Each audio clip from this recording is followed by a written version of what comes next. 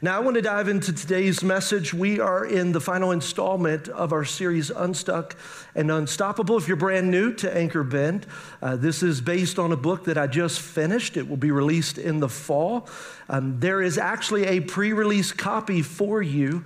If you've not received a copy of the book, we've made that available to you today. In fact, at the end of service, if you go out into the foyer, I'd love to sign a copy for you and put it in your hands and just tell you thank you for being here with us.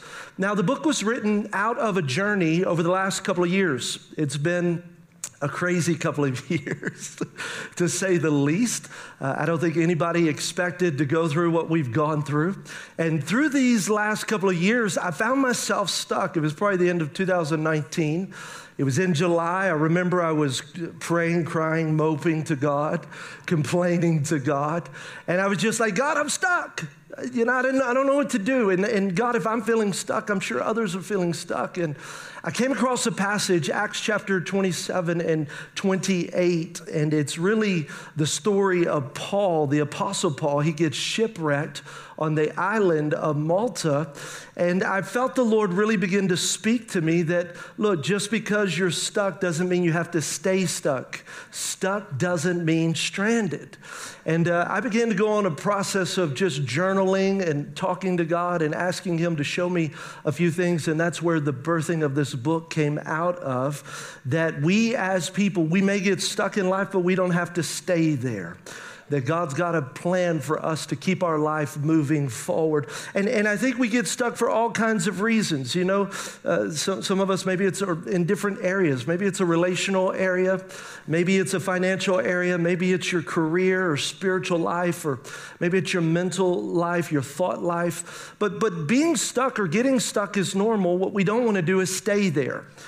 God's got a path, God's got a process, God's got a plan for us, and that's what I've been helping us to do over the last few weeks, and really talked about specifically the last 3 weeks, the 4 areas of our life that are the essential building blocks of life, that if we will focus on, if we will address, we'll discover, and we'll work on these areas in our life, we'll be able to move our life forward. We talked about identity, who we are in Christ. We talked about your purpose, what you're supposed to be doing right now, what's your assignment. We talked about your vision. Where does God have you moving forward? What are you stretching your life towards? And today we're going to talk about paradigms. Paradigms. We're going to talk specifically the power of paradigms. And I'm going to give you some keys to understanding paradigms, as well as how to change your paradigm if you need to change your paradigm. Now, in the last couple of weeks and through this series, we have been talking the Apostle Paul. That's been the main person of focus for us. And what's very interesting in his life is that no matter what he has experienced, no matter what he walks through, which specifically in Acts 27 and 28, he gets shipwrecked on an island. And then when he gets on the island, he's working and a snake bites him. People start talking bad about him. All these things happen that are wrong and bad and negative. And yet we never see Paul get bitter. He never gets offended. He never becomes resentful or even frustrated. We don't really see that. What we see is that no matter what the enemy brings against Paul, Paul is able to flip the script and turn it around on the enemy. And what we see is that Paul begins to preach the gospel, heal the sick, and miracles begin to take place on the island. So what the devil meant for evil, God turned around for good. And we see that really it's his mentality. That the Apostle Paul had the right mentality. He didn't react in situations, he responded. I think we become such a reactionary people. It's like, well, what are you going to do? I don't know. I'm just waiting. And then something happens and we react. And Paul said, no. I'm going to go into this with the response that I can do all things through Christ. Philippians 4:13. That no matter what situation I can, no matter what is the obstacle I can, no matter what people say I can. So there's a mentality that he's walking into this situation with. Whether he knew something bad was going to happen or not, his mind is already made up. It's a mentality. I can.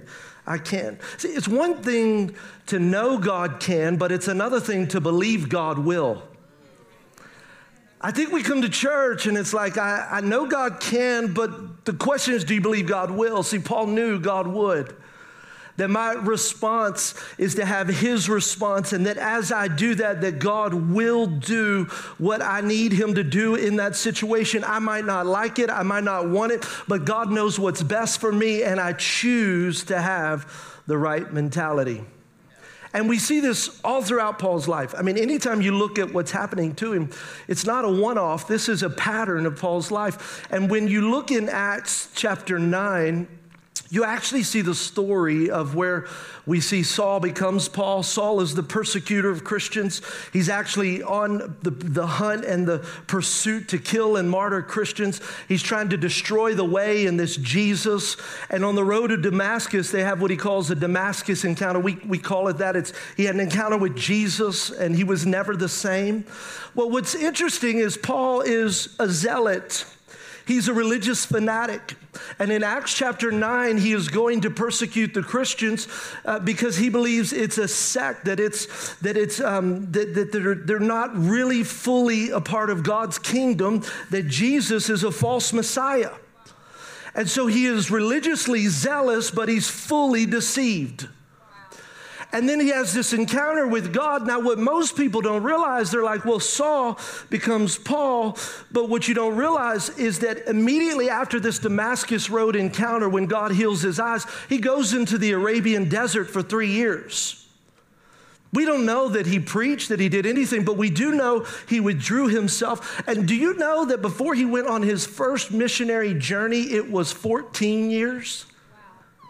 14 years. See, I think we can say, oh, I have an encounter, and then God, I'm supposed to magically change, but that's not at all what happened. When you look at the context of how we see Paul's life, it's like we have an encounter with God. Now God wants to pull us out of the world and change us and transform our mindset, and we don't go through the transformation, and we wonder why we live defeated. Look at Romans 12:2. God changes Paul's paradigm, and we know Paul's paradigm has been changed because he wrote over half the New Testament. But look at what he says. He says, don't conform to the pattern of this world, but be transformed by the renewing of your mind. Now, when he says pattern, really that's a habit of thought. That's an old paradigm. So he's saying, look, I know that's how the world thinks. I know that's the pattern of the world, but look, don't conform to that pattern. Be transformed. Now, the Greek word there is metamorphosis. You were this, but now you're that. So you were a caterpillar, now you're a monarch butterfly. And I think we get in and we have an experience where we've experienced salvation, but we never experience metamorphosis. We never become the person God wants us to be. And we expect God, would you just do it? Pray for me. And we wake up and it's like, oh, you're still the same. Because he didn't say just lay hands on. Look at what he says.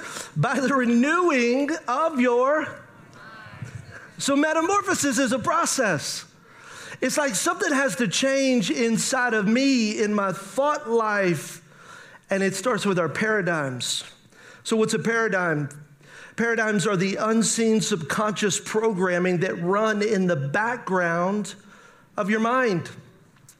It's the subconscious. It's the unseen. It's the program that runs in the background of your mind. Now, some of your paradigms are conscious. You're aware of them, but most of your paradigms are subconscious. That means there's a pattern in your life that you're not even fully aware that it directs your life. It leads your life. There's a habit of thought. How many didn't even think about how you got to church today? How many had to really think about how to brush your teeth?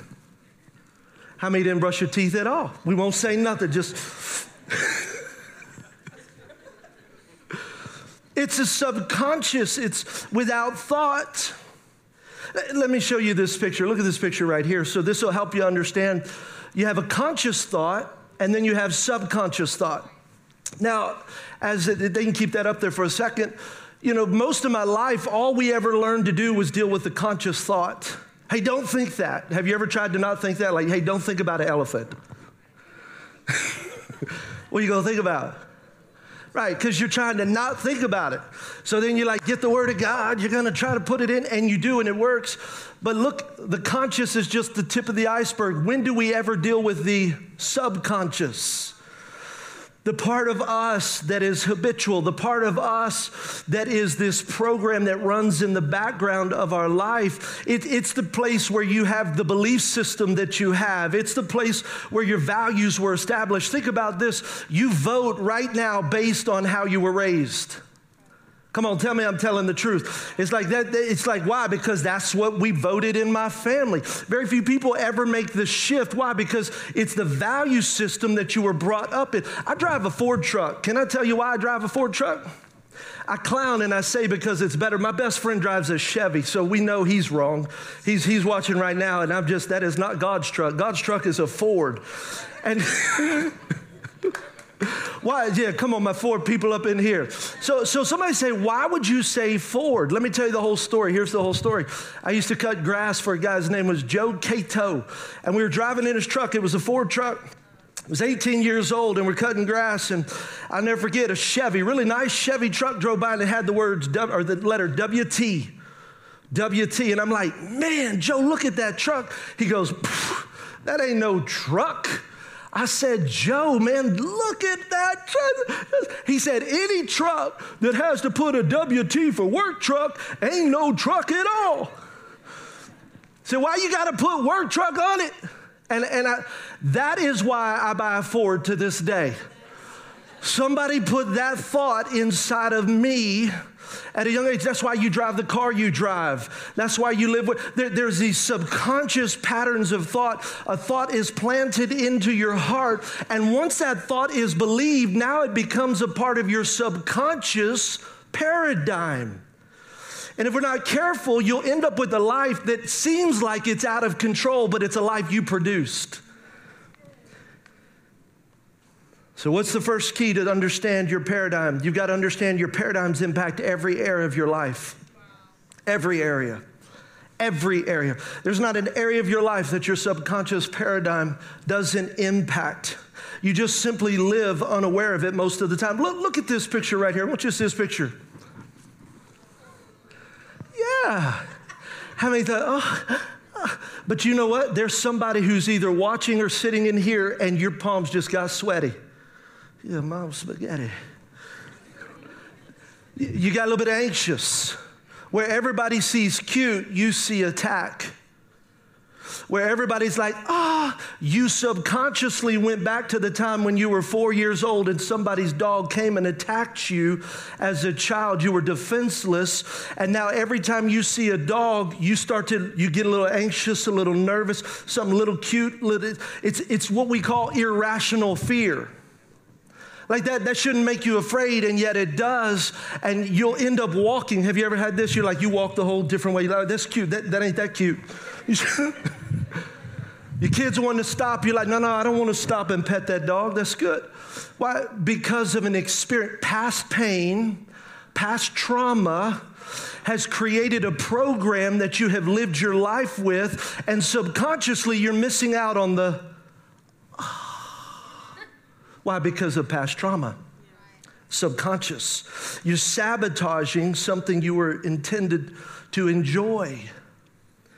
And it's how it happens all throughout life. We have these irrational fears that come from hurt and pain, where self-sabotage is more common than you think. In fact, people often live trapped in a cage of their own making and are simply unaware of it. Don't even recognize. Which leads us to the second key. Your paradigms have almost exclusive control over your behavior, your habitual behavior. We talked about that. Did you know up to 95% of your behavior is habitual? Up to 95%. What you eat, how you eat. How many had to think about chewing food? No. Brushing your teeth, relaxing. Do you know the way you think has to do with your paradigm, your subconscious paradigm? Do you know that thinking what's possible or impossible, what's logical or illogical? See, some of you have got this mentality, well, that's illogical, that's impossible. I need you to know God wants to break some of those paradigms. He's the God of the impossible. He doesn't fit in a box. He's not going to do it like this and like that. He wants us to step out, and it's the paradigm that says, no, that's not logical. Can we break those? Can we say, how many are looking for a miracle? It's like this is the year of miracles. We got to break these paradigms that keep God trapped in a box. Do you know your paradigm actually is what determines how you manage time? You have people who are habitually late. Look, I know you always got an excuse. I know. Come on, I ain't trying to step on your toes. But there's a paradigm. There is something inside. Now, I know some people are a little freer than others. But how we live life, it's based on our paradigms. Third key is this. Your paradigms create the reality that you live in. The reality that you live in. So paradigm is what? It's your filter. It's the way you see the world. See, you don't see the world as it is. You see the world as you are. It's the way we interpret what happens to us. That's how come two people can have the exact same experience and walk away with two totally different realities. If you're married, you know what I'm talking about. You're like, we talked, but that ain't nothing what we talked about. Maybe you're friends and you watch something. Have you ever been with someone and you just watch something happen and then you go back and you talk about it and you're like, did they just see what I see? Because that's not what I saw. Well, what got into the way of the interpretation is the paradigm that built that person's life up until that moment. Let me show you another picture. Check this out. What do you see? Half full. Come on, I got someone's brave. Everybody's, I don't know what I see, Pastor. I don't know what I see, There's no right or wrong. What do you see? Who sees half full? Raise your hand. Who sees half empty? Pragmatics. Come on, somebody. Yeah. So look, so who's right? Both of you are right. You're both right. Absolutely. And someone would say, well, Pastor, why does that matter? Because what you see determines how you respond. Think about, if you see that glass as half full, if you're at a restaurant, anybody ever been to a restaurant? That's your glass and you're like, hey, that's half full. What are you? You're satisfied. You're content. You're not worried. Why? Because my glass is half full. But how many have ever sat there and that was your glass and it's half empty? You like looking around, where'd she go? Where they at? They're like, what are you trying to do? So well, I'm almost out of water. You're like, it's half full. So you're there, instead of engaging in a conversation, you're trying to wave down the waiter, and it has disrupted your whole conversation and your meal. Why? Is there a difference? Yeah, it's the way you view it. See, life is not about what happens to you, but how you interpret what happens to you. That's what matters most. So Paul, you could say Paul, he was in danger in the city, danger in the field. That brother was in danger with the Jews, danger with the Gentiles. But it's not what was happening to him. It was how he was interpreted. It's like it's an opportunity. God, it's an opportunity for a miracle in the sea. It's an opportunity for a miracle in the field. It's an opportunity for a miracle with the Gentiles and the Jews. And he realized that it's not about what happens to me, but how I interpret what happens. He wasn't stuck in a worldly paradigm, but it was a biblical, godly paradigm that God, I can do all things through you. And I choose to have your perspective instead of the old perspective that I had before. The National Science Foundation, here's a very interesting study that was done. It found that the average person has about 12 to 60,000 thoughts in a day. And of those thousands of thoughts, look at this, 80% were negative, 95% were repetitive. They're the same thoughts as the day before. So we say, God, I want a positive life, but we think negative thoughts. God, I want you to change me.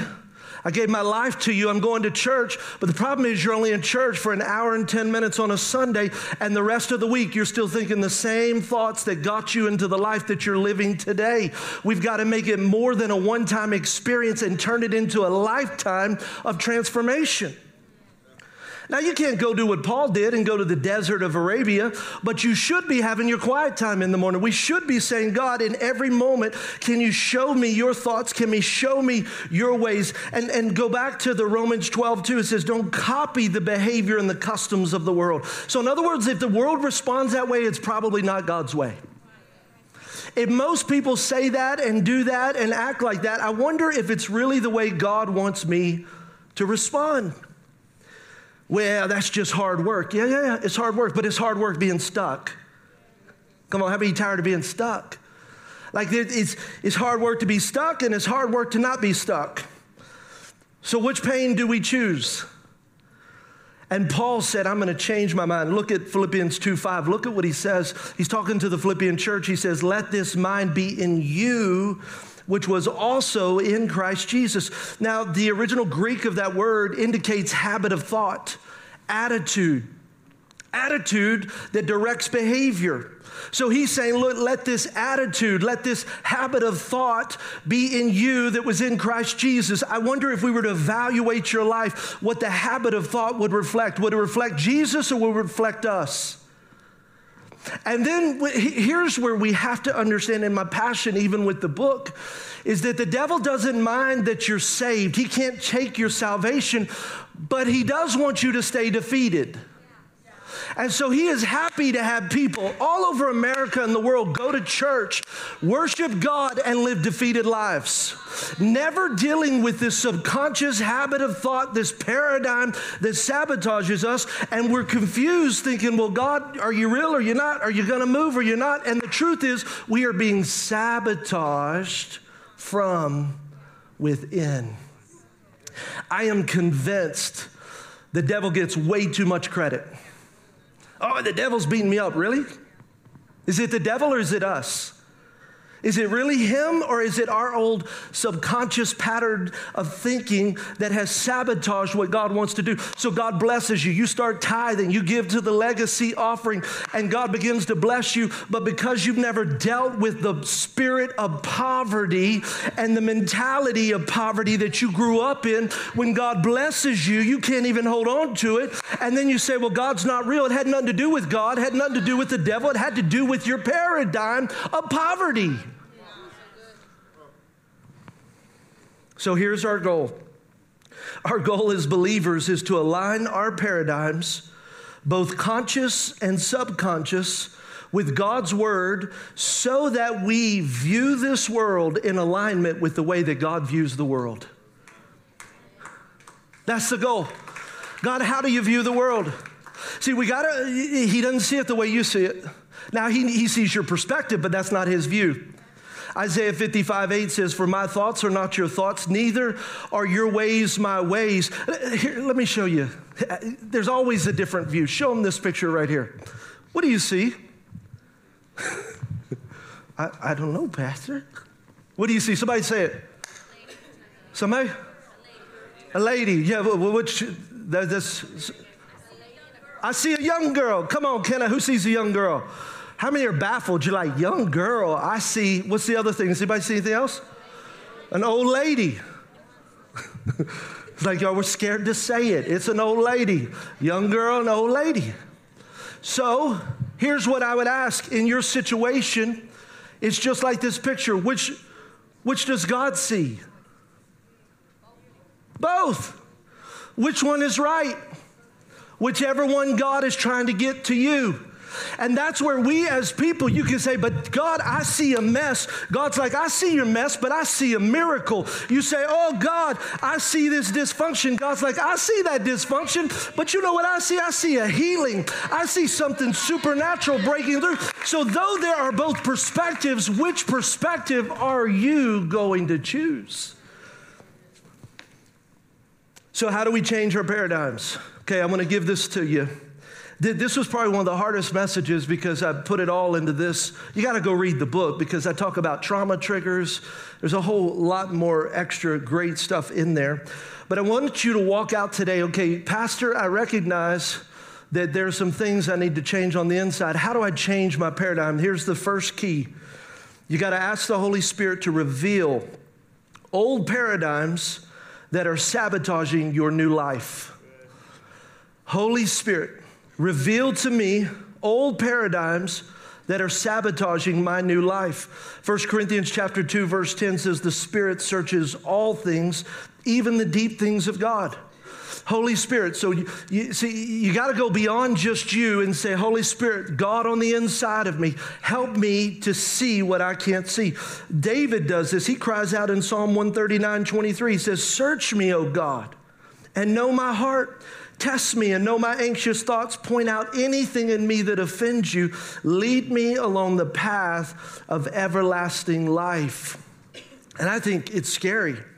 You know, if we got to be candid and honest, it's a little scary to ask God to search me, to investigate me. Jeremiah says the heart is deceitfully wicked.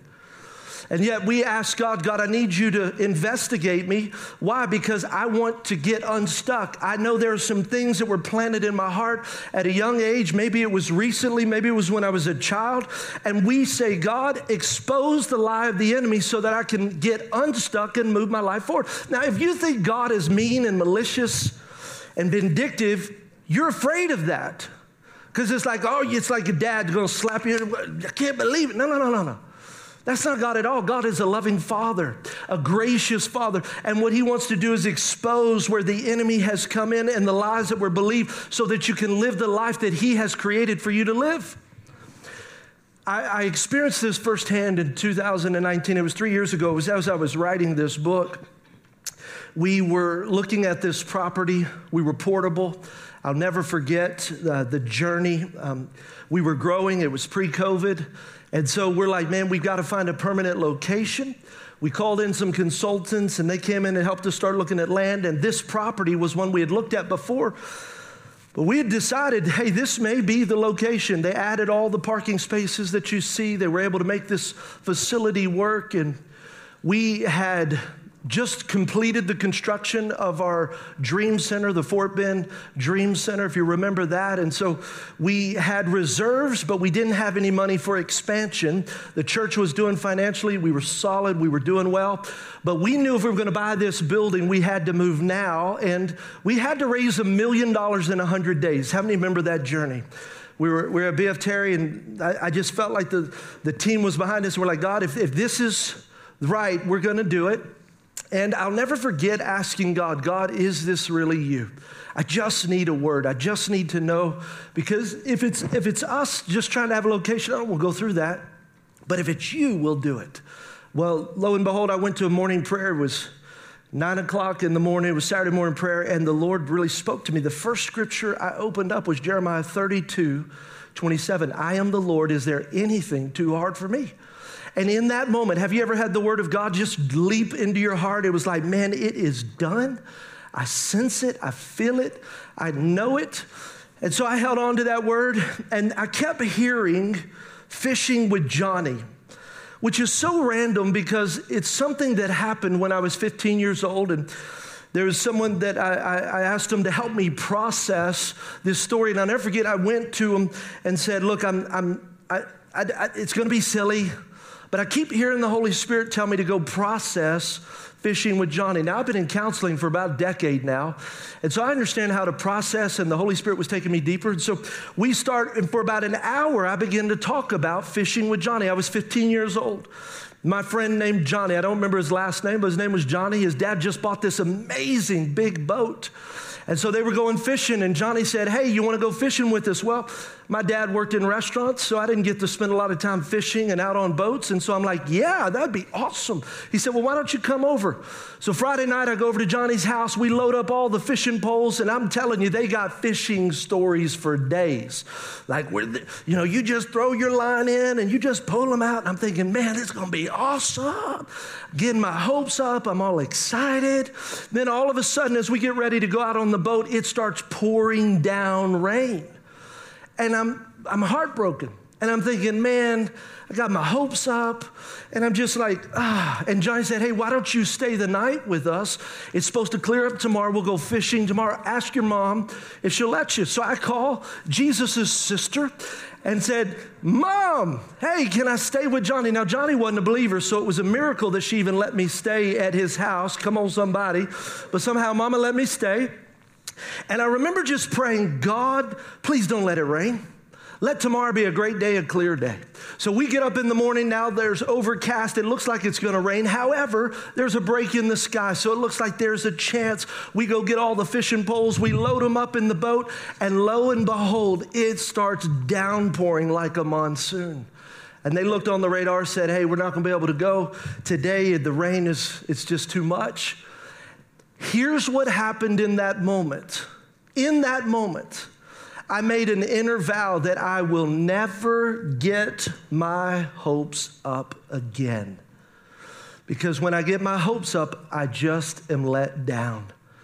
I'm like, wow, that's a powerful inner vow. Had no idea that was an inner vow. Here's the second truth, or the second lie that I believed as true, was that God does miracles, but he'll never do them for me.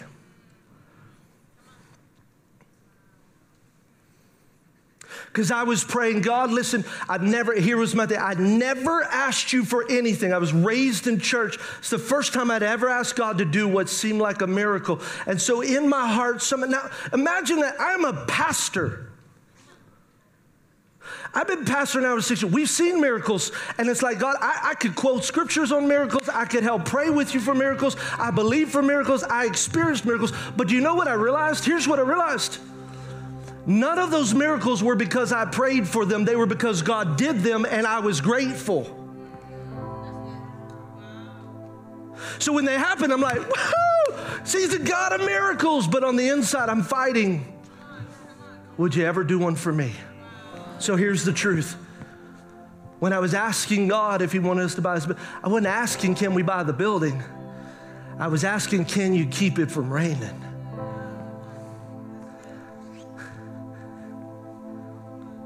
Something broke on the inside. I realized that paradigm, you're living in the miracle of God breaking that paradigm. You're experiencing the miracle right now. See, and I didn't even know what he was doing when he gave me that scripture, Jeremiah 32:27. See, sometimes God breaks paradigms, and we don't even know what he's doing, but now I look back, he was breaking that paradigm. He is the God of miracles. He does miracles for me. He does miracles for you. He loves to perform miracles. And that really is the second thing that we have to do. We have to replace the enemy's lie with the truth of God's word. You have to. There's no other way. 2 Corinthians 10:5 says, we demolish arguments, every pretension that sets itself up against the knowledge of God, and we take captive every thought. He doesn't say some thoughts, a couple of thoughts. Look, he says every thought, and we make it obedient unto Christ. You said, was it possible? If it wasn't possible, he wouldn't tell us to do it. And we know that Paul lived this way because we see it in the way he lived his life. You have to know the devil's a liar. Much of the pain and the trauma that you have experienced in your life happened when you were young, defenseless, ignorant. You know, I kind of like mess with me now, devil. I got a little bit of hood up in me now. I'm like little Rose Rich up in here. But he don't mess with you when you're old. It's when you're a child. It's before you were saved. It's before you knew who you really were in Christ. And so now we can hold off the enemy. And that's where the conscious, but that's just a little iceberg. It's like, I know better. But have you ever dealt with the subconscious? Have you ever dealt with the things that he did when you were a child? The lies that he planted into your heart. Now, the lie of itself has no power until it's believed. But as a child, you don't know any better. You're like, you just believe. Just believe. God wants to reveal some of those beliefs that were planted by the devil. He's a liar. He's the father of lies. John 10:10 says he's come to steal, kill, and destroy. But listen to the backside of that. God has come that you might have life and life more abundantly. You're not powerless, you're powerful. You're not weak, you're a champion. You're not a victim, you're a victor. Listen, in Christ Jesus. I don't care what the world says about you. I know what God says about you. 1 John 5:4, everyone born of God overcomes the world. 1 John 4:4, greater is he that's in you than he that's in this world. Isaiah 54:17, no weapon that is formed against you shall prosper. That God is alive and well, and he wants to defeat the power of the enemy in your life. Come on, stand up.